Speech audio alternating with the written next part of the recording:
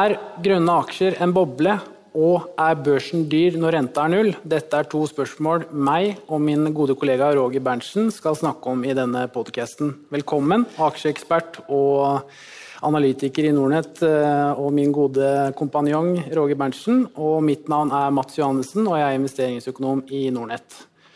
Jeg tror vi bare kjører på, Roger.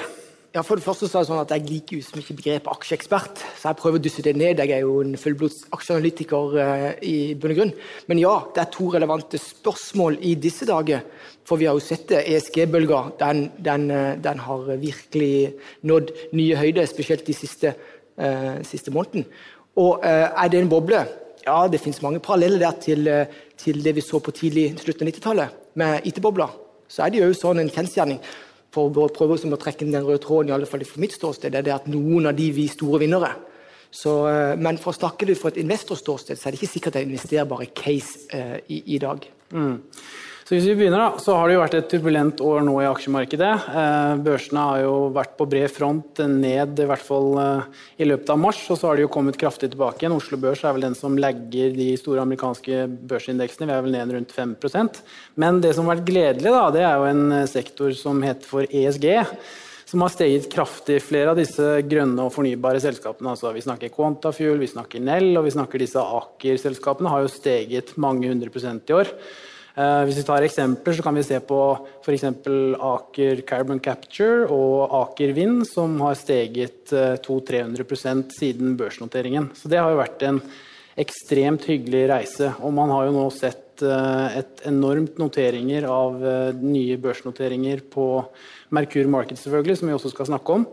Så det har jo vært en ekstremt bra reise, Roger, og mange av disse selskapene må vi jo være så ærlige å si at de har jo heller ingen inntjening.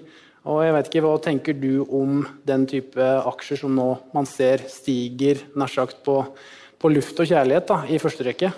Ja, og det jo faktisk jo en vesentlig del av aksjemarkedet. Altså aksjemarkedet jo summen av alle våre handlinger. Altså det jo menneskelig natur som gjør at ting går eller stiger til uant høyde. Det jo med aksjemarkedet med alt annet, det tilbud og etterspørsel som dikterer det.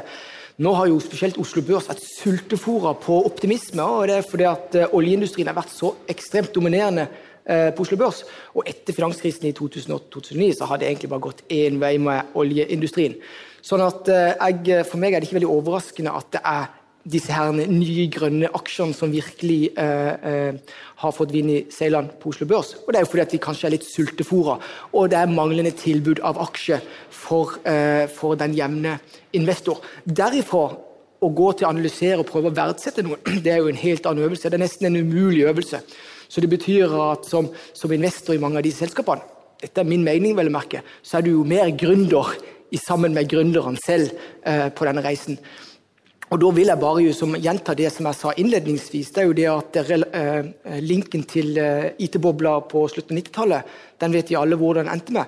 Veldig mange aksjer gikk i bunn og grunn i null, og så var det noen få som stod imot, og faktisk giganter i dag. I IT-sektoren så det jo Apple, Amazon, Netflix, disse her. Og det helt åpenbart noen av disse spillerne i dag kommer til å bli giganter, men sannsynligheten for at det en norske aksje eller ikke, den ikke nødvendigvis like stor. Og man har jo et selskap over dammen som virkelig har ledet vei, og som kan sies å være et teknologi/ESG-selskap, nemlig teknologiselskapet eller bilselskapet Tesla, alt ettersom. Og det jo mange analytikere både i Norge og i verden som har mye meninger om, men fasiten jo at selskapet har vel steget 450% hittil i år, og det mange som klør seg i hodet på grunn av det. Jeg vet ikke om du hadde jo en podcast med vår kollega Bjørn Erik Settem for noen måneder siden, der du snakket litt om Tesla, Roger. Jeg vet ikke om du har noen tanker på det, og eventuelt om det spiller inn på den norske børsen med disse ESG-selskapene? Ja, først og fremst så har jeg kommentert i media Tesla ved en rekke anledninger, og mitt budskap en ting, det det at Tesla en aksje du ikke shorter. Hvorfor det ikke det? Jo, for det første så det en stor omveltning i bilindustrien. Og det som dilemmaet for alle andre, eller de som ikke liker Tesla, det at Tesla har fått et heftig fotfeste. Det faktisk biler som kjører rundt, og motivasjonen eller stemningen rundt Tesla veldig stor. Sånn at det farlig å shorte Tesla har vært mitt mantra. Og det det mange som har gått skoene av seg i det siste. For Tesla den har jo gått, og nådde nye høyde nå nylig, før de da splittet aksjen i 5, tror jeg det var. Og grunnen til at, og det litt sånn, vi skal prøve å være litt sånn lærer her, så det jo det handler om at du må skille mellom selskapets størrelse. Altså hvis du plutselig har et ledende selskap som i ferd med å disruptere noe, så vær varsom. Og da det jo utviklingstrekkene til Tesla, de akkurat et sånn type. Det det at de kommer fra en solid posisjon, og de klarer på raskt mulig måte å få et fotfeste. Og da tommelfingerregelen, i alle fall historisk sett, og stor omveltning i industri eller sektorer, så det ofte de etablerte spillerne som ryker, før den disruptøren ryker. Når det kommer til ESG-selskapet derimot, så det så mye gründervirksomhet. Altså på grunn av god stemning på børsen, så kommer egentlig alt og alle på børsen og mener man jager etter et fåtall aksjer.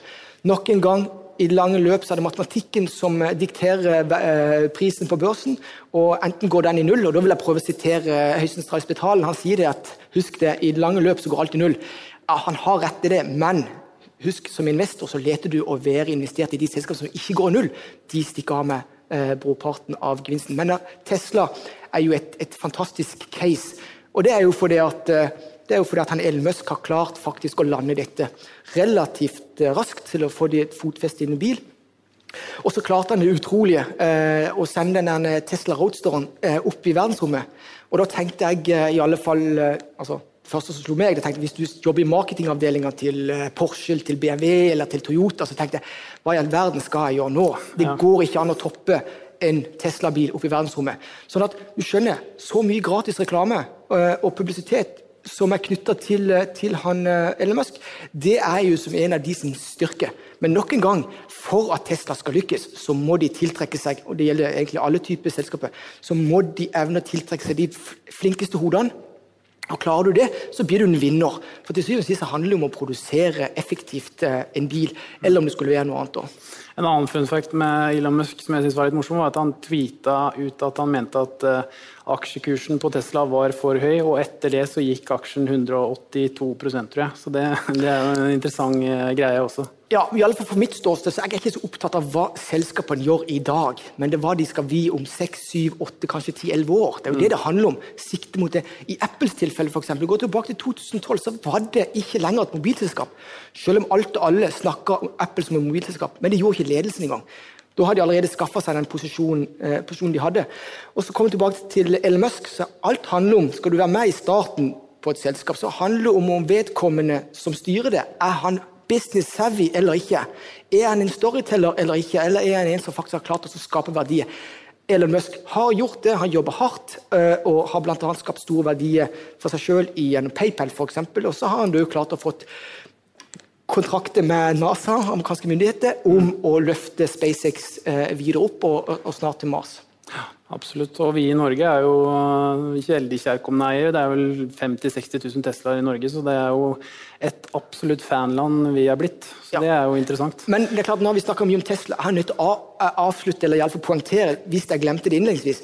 Tesla ikke et investerbar case for meg, for dette liker å investere i selskapet som kommer i en situasjon hvor marginen har stabilisert seg, og de selskapet har da evne til faktisk å øke den. Det ikke Tesla. Marginen går ned, men de øker volumet. Det i alle fall fordelaktig i det korte og mellomlangsiktige bildet. Det et spennende case og hett og debattert, men vi var inne på børsnoteringer også, Roger, og da tenker jeg på det norske markedet. Vi drar oss hjem igjen, og hittil i år så det kommet 45 selskaper på børsen.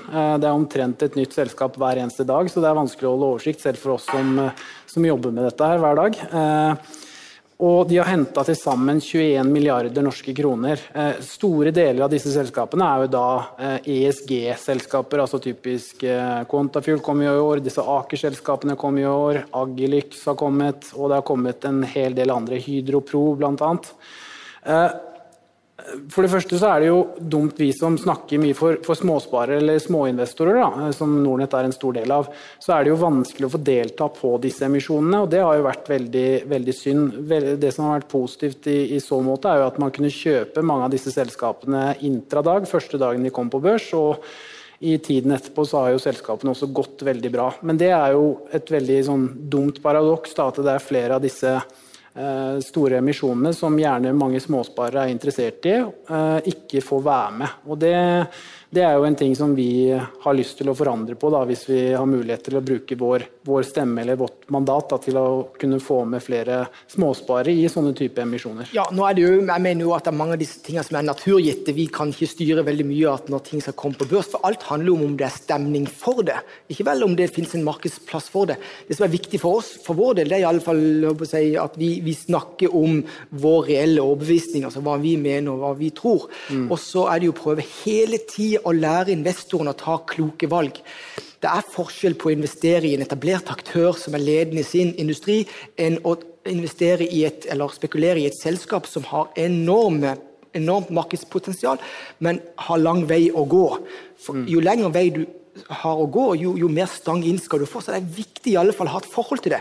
Det helt åpenbart at enkelte investorer som nettopp har kommet inn i aksjemarkedet nå, har fått en kjempereise, og det kan gjøre noe og det veldig bra på kort sikt, men på lang sikt det ikke sikkert det det beste for den enkelte. For hvis det ender med en mageplask, så kan det godt være at du skyr børsen som en plass å investere og skape langsiktig avkastning på. For det jo det egentlig vi ønsker. Vi ønsker at når det kommer inn en kunde til for eksempel til Nordnet, så ønsker vi at han skal få en mest mulig behagelig reise og øke stadig sine verdier. For det hjelper ikke om du som blir milliardær i dag, og så går du null i morgen. Det hjelper ikke noe. Faktisk så ender det opp med mest sannsynlig betydelige utgifter til psykolog. Ja, det sant. Hvis du ser på de 45 selskapene som har kommet hittil i år, da, så jo en stor del av de ESG-selskaper i første rekke, og for de som lurer på hva ESG så det da environmental, social og governance, altså miljø, sosiale positive faktorer, og governance eller eierstyring da. Og da jo paradokset at flere av disse selskapene da har blitt notert på Merkur Market-børsen, som har et lavere krav til både omsetning, både IR-meldinger til markedet, og ikke minst regnskapspraksis. Så det jo et paradoks her, Roger, at man har såkalte grønne og flotte selskaper som skal være toneangivende innenfor en ny og bærekraftig utvikling, både på børs og selvfølgelig i verden, men at de noteres på en børs som da litt mer slepphendt på lover og regler. Så jeg vet ikke om du har noen tanker om det? Jo, det viktig. Altså, det betyr at begrepet ESG, det misbrukes, eller... Ja, det jo egentlig bare én da, som brukes. Ja. Altså, det egentlig bare miljødelen som investorene opptatt av. Det andre neglisjeres jo, nær sagt. Ja, sant. Så det jo miljøfokuset som det drivende her. Ellers vil jeg jo bare trekke inn i forlengelsen av det jeg sa i stad. Når det kommer til de etablerte spillerne, ta for eksempel Equinor. Jeg må jo bare disclaime, jeg har interesse i Equinor. Ja. Men de etablerte spillerne har noe som de nye spillerne ikke har. Altså de har evne til faktisk å levere på prosjekt, de har evne til å hente kapital i dårlige tider billigst mulig. Sånn at derfor det for Equinor sin del, de kom inn sent i Scatec Solar, men nå de ledende aktør i Scatec Solar i Sol.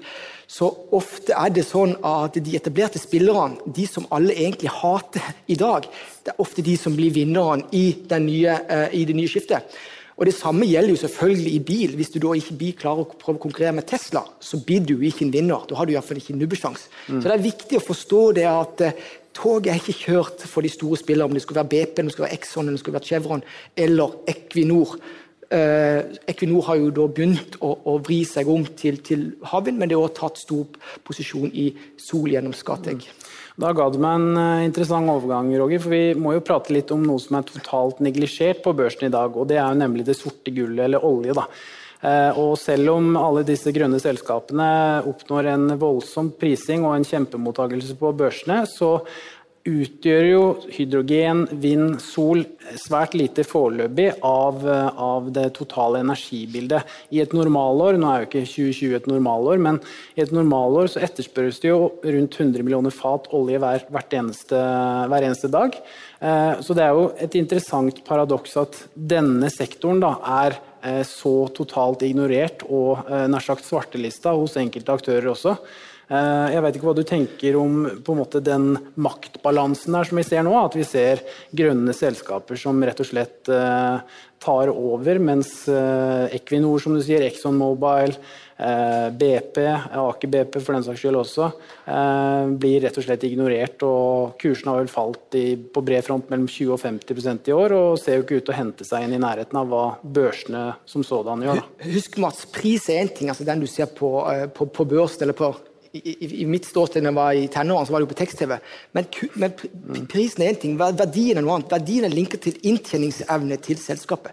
Så hvis for eksempel, ta Equinor som alle har et forhold til, hvis inntjening til Equinor svekkes som en følge av dette, altså ikke de omstiller seg, så kan du si det at de blir vært mindre lenger frem I tid. Men det skal godt gjøres at den svekker seg på grunn av dette. Og det jo fordi at de vil mest sannsynlig lede an, ta prosjektene I havvind og faktisk eie de og bli en sånn fremtidig utility-selskap. Vi har et lignende selskap som rendyrket utility, som var faktisk veldig likt som Equinor, tidligere Statoil. Det var et selskap som heter Dong Energy. Dansk ansvar på Statoil. De gjorde fullt retrett ut av fossilt og satset fullt på havvind. De har jo da utviklet seg og prises med en vekstmultiple I seg. Og det tror jeg det naturlig antatt at Equinor også kommer. Så det viktig å huske på det at det inntjeningsevnen, om den blir varig forringet som følge av nye trender, det det alt handler om. Så det har ikke noe, for mitt ståsted, så har det ikke noe for seg om prisen lav, det handler om inntjeningsevnen. Og så det sånn, vi mennesker, vi flokkdyr. Vi går I flokk. Vi går til det stopper. Eller til det stuper. Og vi blir stadig flere. Det også litt elefanten I rommet her, for per I dag så vi 7,8 milliarder mennesker på jorda. Det predikeres innen x antall år at vi skal bli rundt 10 milliarder. Jeg tror det Hans Rosling som har kommet med det, en av de mest kjente forskerne på befolkningsvekst. Og det klart, det vil jo vordre for at vi har sannsynligvis et økt etterspørsel etter energi I årene fremover. Og du også har vært inne på dette med Internet of Things, du har vært inne på 5G-nett og så videre, at alt skal på nett, at holdt på å si, brødristeren din omtrent koblet på nettet, og alt dette krever jo energi I takt med at vi får en voksende befolkning, så jeg vet ikke om du har noen tanker rundt energispillet fremover I tid da? Absolutt, så jeg ikke interessert I hva vi etterspør I dag, hva vi etterspør I fremtiden. Det sier seg selv, skal vi bruke bilen mindre for eksempel? Det kan godt være det, da skal vi sitte mer hjemme eller annen plass. Og da vil vi underholdt, og alt som har med underholdning trenger strøm I en eller annen fasong. Kanskje alt skal være på nett, så vi slipper å huske hvor vi har lagt ting, så til syvende og sist vil vi mennesker etterspørre mer energi. Vi kommer aldri til å slutte å tørste etter energi. Og derfor så tror jeg det som en del av dette her spillet. Det ikke sånn enten eller. For at vi mennesker skal ha det best mulig, som alle ønsker, så det om å gjøre å ha tilgang på mest mulig energi, og selvfølgelig billigst. Men på den veien der, for at det skal bli billigst mulig, så må du jo faktisk bygge kapasitet. Enten kan du ta det opp gjennom bakken gjennom olje og gass, eller så kan du da ta det gjennom vinden, gjennom vindkraft eller sol. Og indirekte da gjennom hydrogen. Men til syvende og sist så krever det en kapasitet. Det må bygges. Og dette tar tid. Det ikke som å skru av og på en bryter. Så jeg mener at det mye bedre å ha et rasjonelt eller pragmatisk forhold til det som skjer rundt. Det ikke enten eller. Selv om det noen store plansjer der ute som sier at sånn og sånn skal det være om 30 år eller 40 år. Ta det litt med ro. Se på om selskapene som du eventuelt har investert I, har de evne til å omstille seg, og har de nødvendige ressursene for å omstille seg. Så det egentlig det handler om. Det jo interessant, for vi har jo hørt her på denne investordagen I flere dager nå, at det flere analytikere også som spår liksom energiboom da på 2020-tallet, og det kan jo for så vidt, altså grunnlaget for det jo gjerne at det underinvesteres nå spesielt I oljesektoren, og ikke minst I råvaresektoren som sådan også, det være seg aluminium, det være seg gjødsel og så videre. Så det kan jo være at vi står overfor et reversert spill, at man heller begynner å foretrekke for eksempel tradisjonelle råvareselskaper og fornybare selskaper, de som kommer seg gjennom den første støyten, framfor for eksempel teknologi som har vært veldig hot nå da, de siste egentlig 12 årene. Så det er jo et interessant tankekart at man har en del sykliske aksjer nå som ligger litt for avgrunnen prisingsmessig, men selskapene tjener jo fortsatt penger til tross for en ganske lav oljepris og relativt usikre globale utsikter. Bare for å ta det, Roger, så skal du få snakke litt senere. Det er jo at Jarard Rystad, han er jo ikke her til å forsvare seg, men han kom jo også med en prediksjon på at han mente på at oljeetterspørselen skulle halvere seg innen 2030, tror jeg.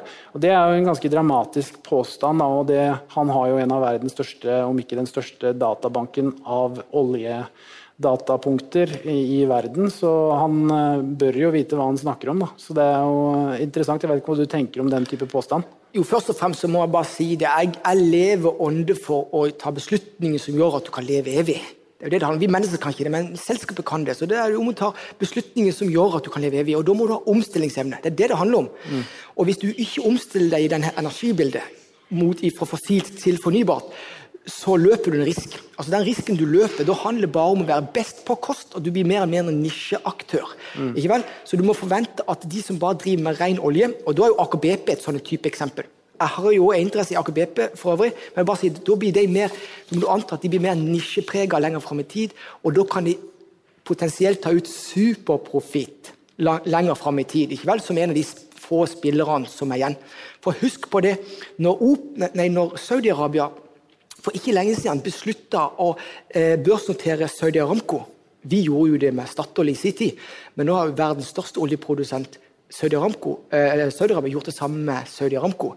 Så det betyr noe, så det er viktig å legge sånne ting på minnet. De vil ut og gjøre seg mindre avhengige av fossilt, for dette de har innsett skal vi kunne holde tritt, og i alle fall skape mest mulig stabilitet for vårt samfunn lenger frem i tid, så har vi nødt til å omstille seg. Det handler om. Hvis du går i Darwins lære, så er det handler om. Det er omstillingsevne. Det er ikke å være sterkest og størst. Ja, og det gjør jo Norge over så vidt. Hvis man så på statsbudsjettet som kom den 6. oktober vel, så kom det jo masse ny satsing på både hydrogen, karbonfangst og diverse andre bærekraftige tiltak da. Så det er klart, og det førte jo igjen til at blant annet Aker Carbon Capture gikk vel 40-50% intradag på den meldingen, og det ble vel en handelsstans i aksjen også. Men det er klart, man ser jo det på bred front nå. Jeg hørte det var Jan Petter Schistner som snakket om EU blant annet, at de har et mål innen x antall år å være karbonnøytrale. Og det er klart, det skjer jo veldig mye politisk nå også, som dessverre, kan man si, på mange måter påvirker også selskapene. Så det er jo åpenbart at det går den veien. Spørsmålet er jo bare når vi blir, når vi har nok grønne alternativer da. Ja, det ene er jo det at det går den veien, men det går i det tempo som alle ønsker. En politiker ønsker at ting skal skje, skal være som en bryter. Sånn er det bare. Og politikere de velges på periode, så det er de som går i front for at du skal nå de målene på det tidspunktet. Det vil komme andre på veien, sånn at du må forvente at det tempoet endrer seg underveis. Så jeg er ikke så veldig opptatt av de lange linjene der, annet enn at retningen som du er inne på, den er viktig. For til syvende og sist, ting koster. Og hvis du for eksempel har en litt svak økonomi fra før, som kanskje deler av Europa har, som kanskje USA har, eller flere vestlige land har, så må du ta brutale valg år inn og år ut. Og det handler jo om brutale valg som gjør at du ikke mister den konkurranseevnen du har overfor de som kommer etter deg, og det er asiatiske økonomier. Så når du kommer inn på politikk, jeg prøver jo å bruke minst mulig tid på politikk. Jeg vil ikke blande politikk med... Selv i disse dager? Ja, jeg vil ikke det, men jeg er jo ikke i tvil om retninger. Men å blande politikk med å si at EU skal ha de og de målene, derfor så blir det sånn og sånn i vår plansje, det blir mer nesten å skryte av egne modeller eller egen plansje, men heller bare retninger der. Jobb på dag inn og dag ut, og så får du se hvem som vinner et kappløp lenger frem i tid. Det er viktig. Jeg er jo ikke pessimist, jeg er optimist, la det være sagt. Men når det kommer til det å være investor, så handler det om en ting. Det er å unngå å gå på store tap som investor, som er nøkkelen til suksess. unngår de store tap, så kan du komme inn i denne rentes-renteeffekten. Og da kan jeg si en ting, rentes-renteeffekt, altså hvis du unngår store tap, men med i noen av disse langsiktige vinnerne over tid, så trenger du bare være investor i 10, 20, 30 år før du overgår alle de andre avkastingene som har vært nå på kort tid i ESG. Bra, Roger. Hvis vi skal prøve å konkludere da, ESG-aksjer om det en boble, så drister jeg meg til å si prisingsmessig så ser det jo veldig ut som en boble akkurat nå, men sånn det jo i korte perioder at prisene på børsen de varierer jo. Noen ganger så det euforisk stemning og kursene går til 1000, holdt jeg på å si, og noen ganger så går det omvendt vei og nærmere null. Samtidig som at jeg kan si her at ja, det kanskje prisingsmessig det en boble, så det jo håpløst av meg å sitte og si at du ikke skal kjøpe dette her, for det meste har jo gått, og de som har kjøpt disse ESG-selskapene, spesielt på Merkur Market-børsen så langt i år, har jo 70, 100, 200, 300% avkastning. Og det jo, altså penger penger da, så om du tjener de på gull eller om du tjener de på aksjer, det jo egentlig litt det samme sånn sett. Så det blir jo et selvmotsigende argument at jeg kan sitte her og si at det eventuelt en boble, mens det fortsatt går da. Men det sa man vel under IT-krisen også, at man var jo idioterklært hvis man erklærte en liten skepsis til prisingen, og det endte jo sånn som det endte. Men samtidig så kommer det jo alltid noe godt ut av, hvis det skulle komme at boblen sprekker da, selvfølgelig, det vet man jo aldri, det kan jo skje i morgen, det kan jo skje om 5 år, og det kan jo aldri skje. Men hvis det nå skulle bli en sprekk i en eventuell boble da, så vil det jo komme vinnere ut av det, og det så vi jo blant annet på 2000-tallet, når boblen sprakk der borte i teknologiboomen, så kom det jo store selskaper som vi i dag kjenner godt til, og som du følger godt til, Roger, så du kan jo snakke litt om det også. Altså, Warren Buffett investerte jo ikke i en tech-aksje på slutt av 90-tallet. Han var jo inne på dette her, blir jo som for stempel idiot i bunn og grunn, ikke vel? Men han fikk jo rett. Så i bunn og grunn, lærdommen det at å bli kalt idiot fordi ikke du med på som denne herne nachspielet, ta det som en kompliment, Mats. Altså, meg og deg kanskje litt i samme båt. Jeg har jo en interesse da i Tomra, vi har jo ikke nevnt det, men Tomra jo et selskap som har hatt fokus på miljø faktisk fra 1972. Og nå har de jo da blitt truffet denne politiske bølger, så de får litt ekstra impulser. Men Tomra, de skryter ikke av at de et ESG-selskap. Altså, de har alltid hatt respekt for miljøet. De jobber faktisk for å gjøre samfunnet bedre. Så det jo egentlig politikerne som kommer etter de. Ikke vel? Men å være med på, jeg sier ikke at altså, nachspiel kan jo vare lenge, men altså, det forskjell, det verre å bli kalt idiot når du ligger i grøfta, fordi at ting går i null. Og nok en gang vil jeg komme mantra som investor, de som kommer inn om det skaffe seg kunnskap, og det å unngå å tape når de virkelig bytter imot. Så det min sånn oppsummering. Så å bli kalt idiot i disse dager ikke nødvendigvis men du jo med da, Roger, du har jo Tomra som et ESG-selskap som har gått veldig godt i år, det vel opp en 70% tror jeg, eller noe sånt nå, alt ettersom, og jeg har et selskap som heter Arise, da det notert på Stockholmsbørsen, et svensk selskap, så vi har jo litt grann vi også, så vi skal jo ikke sitte her på noe høy hest og si at dette her eventuelt en boble, da sliter jo vi også med tanke på at vi litt investert, bare for å si det.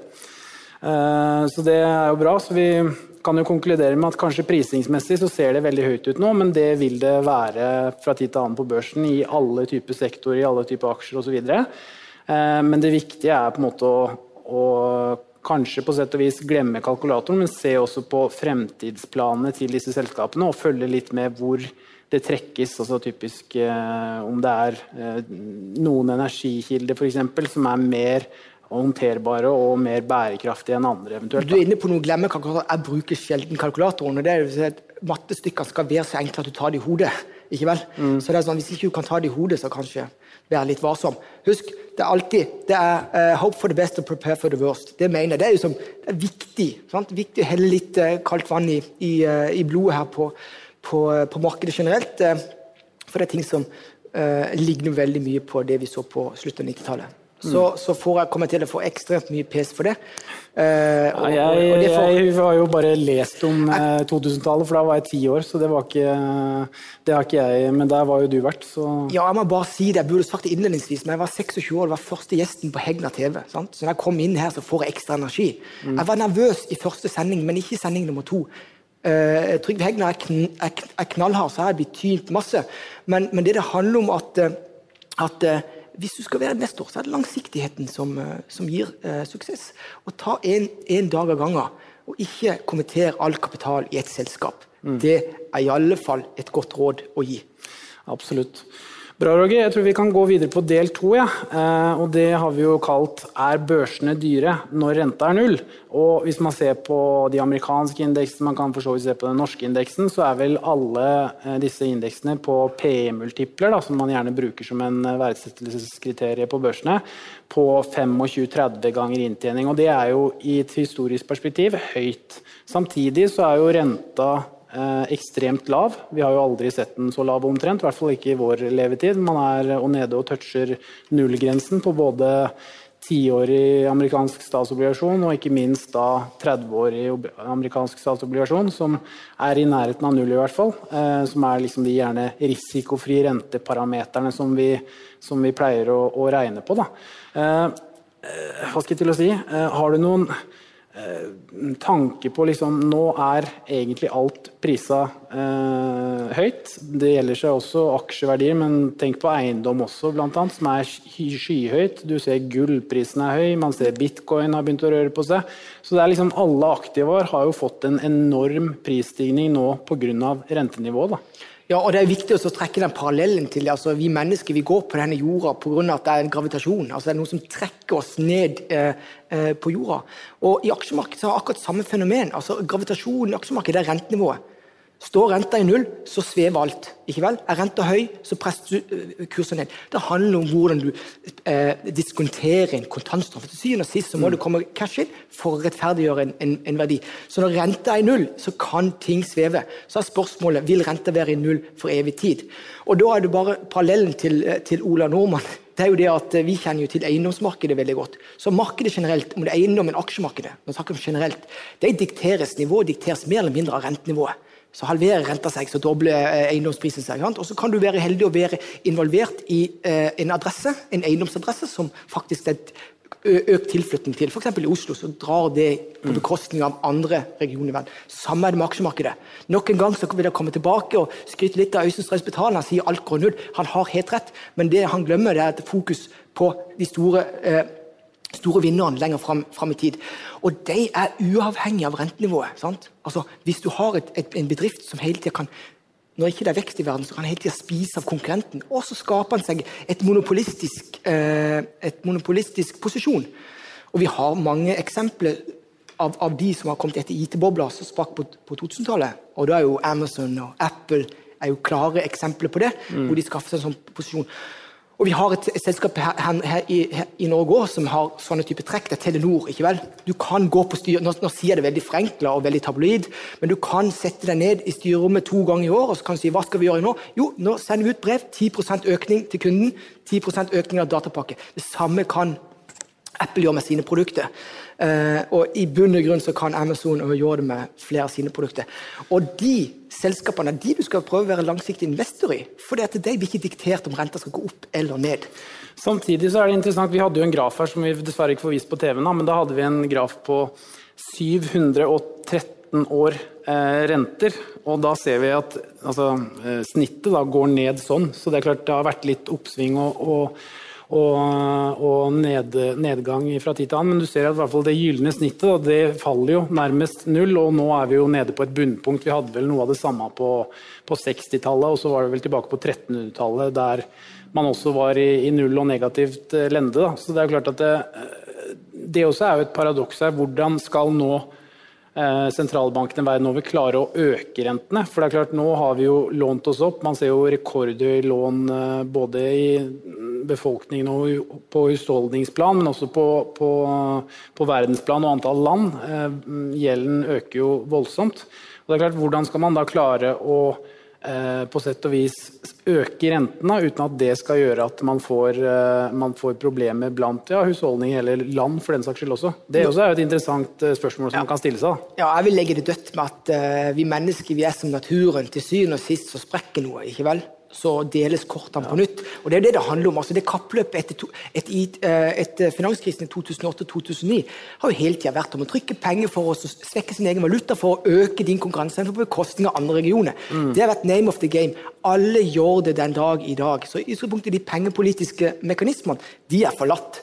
Og det ikke noe big deal det, for de pengepolitiske mekanismene de blitt endret ved flere anledninger tilbake til 1907 fra sentralbankens opprinnelse i bunn og grunn, den vi kjent med for eksempel Fed i dag. Så nok en gang så vil jeg hele tiden pensle inn på det. Som investor så betyr ikke rentenivå noe. Det betyr noe for markedet generelt.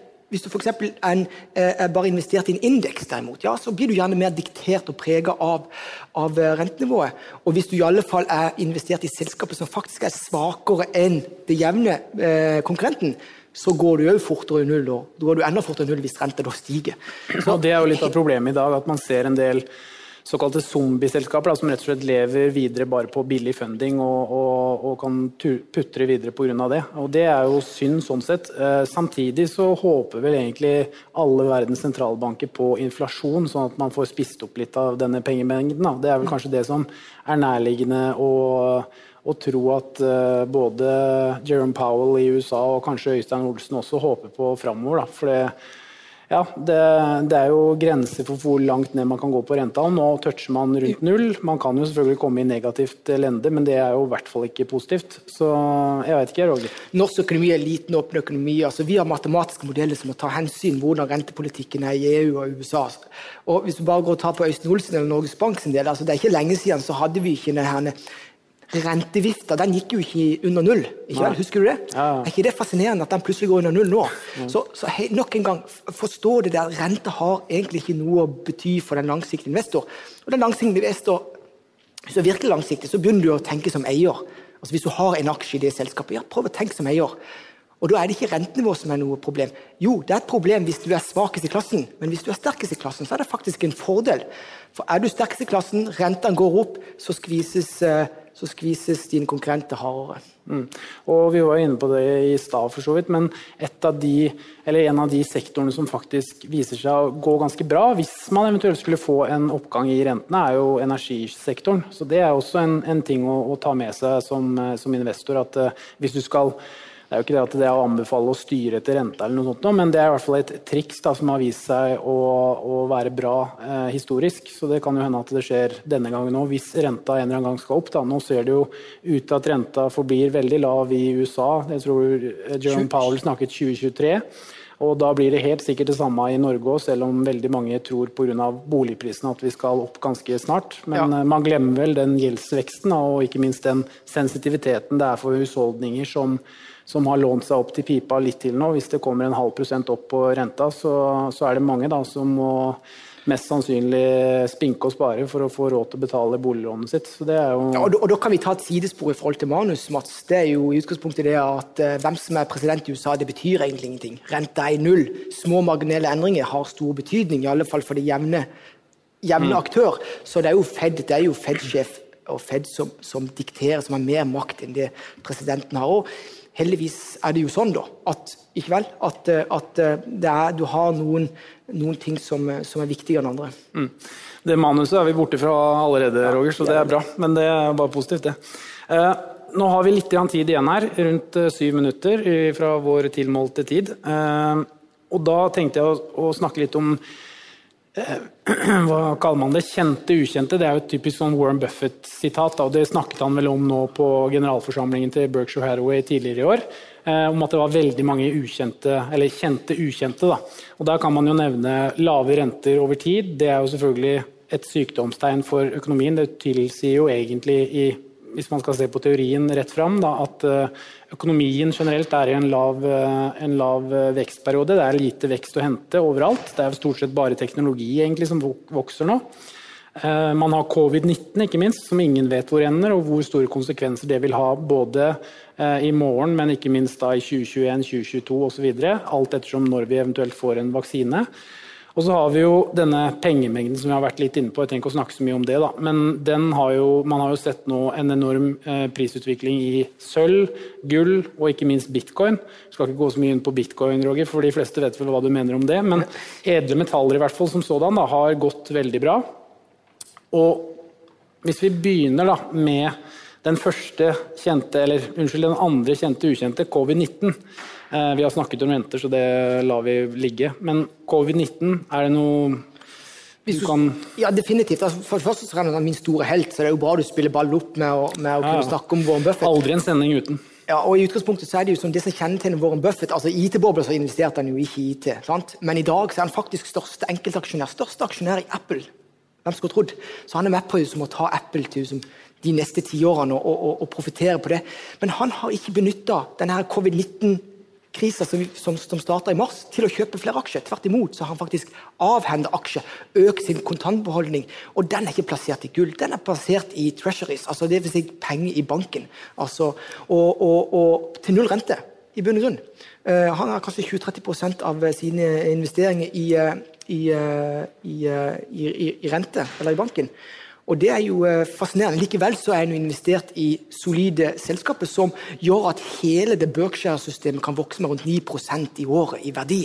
For det jo det handler om. Men ja, den ukjente for COVID-19, vet du hva det Eller som kanskje begynner å bli litt kjent, det at den jevne bedrift som har sagt opp folk, eller permittert folk i denne nedturen, om COVID-19-situasjonen skulle plutselig bli veldig annerledes eller mye bedre, så vil neppe de arbeidsplassene komme tilbake i samme skala. Og da har du et økonomisk problem for alt og alle. Og da det i alle fall viktig å være investert i de sterkeste spillerne. Og det kanskje den viktigste, hvis du skal prøve å summere opp, den viktigste å trekke ut, at ikke forvent at arbeidsledigheten går tilbake til de nivåene de var før COVID-19. Tvert imot, så tror jeg at den jevne bedrift vil være varsom. Og det jo fordi at de ser at de kan effektivisere sine prosesser. Vi jo et eksempel på det her. Vi sender jo dette her over nettet, så flere kan sitte og se på dette i sin egen stue, eller hvor det enn I stedet for å leie et svært konserthus der vi samler mange mennesker. Så det klart, det jo flere sånne effektiviseringstilstaker du ser nå. Unnskyld. Blant annet det med forretningsreise for eksempel. Hvem vet hvor mye mer det blir av det når man har sett nå at det mulig å bruke Skype, det mulig å bruke Zoom. Vi sitter jo og spiller inn poddene våre via Skype, Roger. Du sitter I Askim, jeg sitter I Oslo, og det funker jo relativt greit, håper jeg da. Det jo selvfølgelig opp til seere og lyttere å bedømme, men vi føler I hvert fall at det funker ganske greit. Så det klart, det jo flere sånne type ting som kanskje game changere, og kanskje en teknologi som har fått det riktige sparket I ræva til å virkelig komme fram nå. Og det jo en ting man må ha I mente som investor, og som menneske selvfølgelig da. Ja. Bortsett fra at nok en gang så vil jeg bare si det at sånne store kriser, det typisk gjør at det fremskynder prosesser som allerede var I gang, ikke vel? Men I lange løp så tror jeg vi mennesker, vi lever jo av underholdning. Vi lever av å ha en trygg jobb. Vi lever etter å kunne underholdes. Og en del av underholdning jo å reise. Så jeg har vondt for å se for meg at ikke vi skal tilbake der, men nok en gang å spekulere når vi tilbake, det har kanskje ikke så veldig stor betydning. Nei, det sant. Du, hvis vi prøver å konkludere da, og dra oss inn I manus igjen, det har vi jo, kunne jo kastet dette her for lenge siden, men det bare bra det. Jeg drister meg til å konkludere at jeg mener at børsene kan være ganske høyt priset så lenge rentene lave. Jeg vet ikke hva du tenker. Jo, det sier det, og jeg vil bare referere til denne rentenivået. Husk på det, det som tyngdeloven for oss mennesker. Så det akkurat det samme for prising av aksjer på børs. Og så skal jeg si det som du vil at jeg skal si, og som du sier hele tiden, Roger, at man må huske på å være investert I gode kvalitetsselskaper, for da tåler du både renteoppganger, rentenedganger, økonomisk nedgang og økonomisk oppgang. Helt rett, for det jo det som paradokset. Du investert I riktig selskap, du best I klassen, så ønsker du faktisk krise.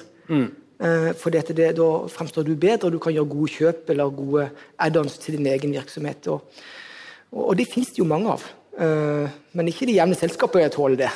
Det sant. Da sier jeg bare takk for oss, på vegne av meg og Roger Berntsen og Nordnet, så sier jeg takk for denne seansen, og så håper jeg at publikum liker det.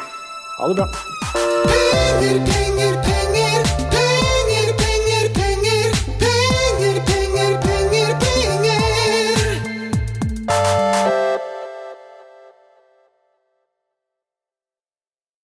Denne podcasten skal anses som markedsføringsmateriell, og innholdet må ikke oppfattes som en investeringsanbefaling. Podcasten kun ment til inspirasjon og informasjonsformål. Nordnett tar ikke ansvar for eventuelle tap som måtte oppstå ved bruk av informasjonen i denne podcasten. Les mer på disclaimer-siden på nordnett.no.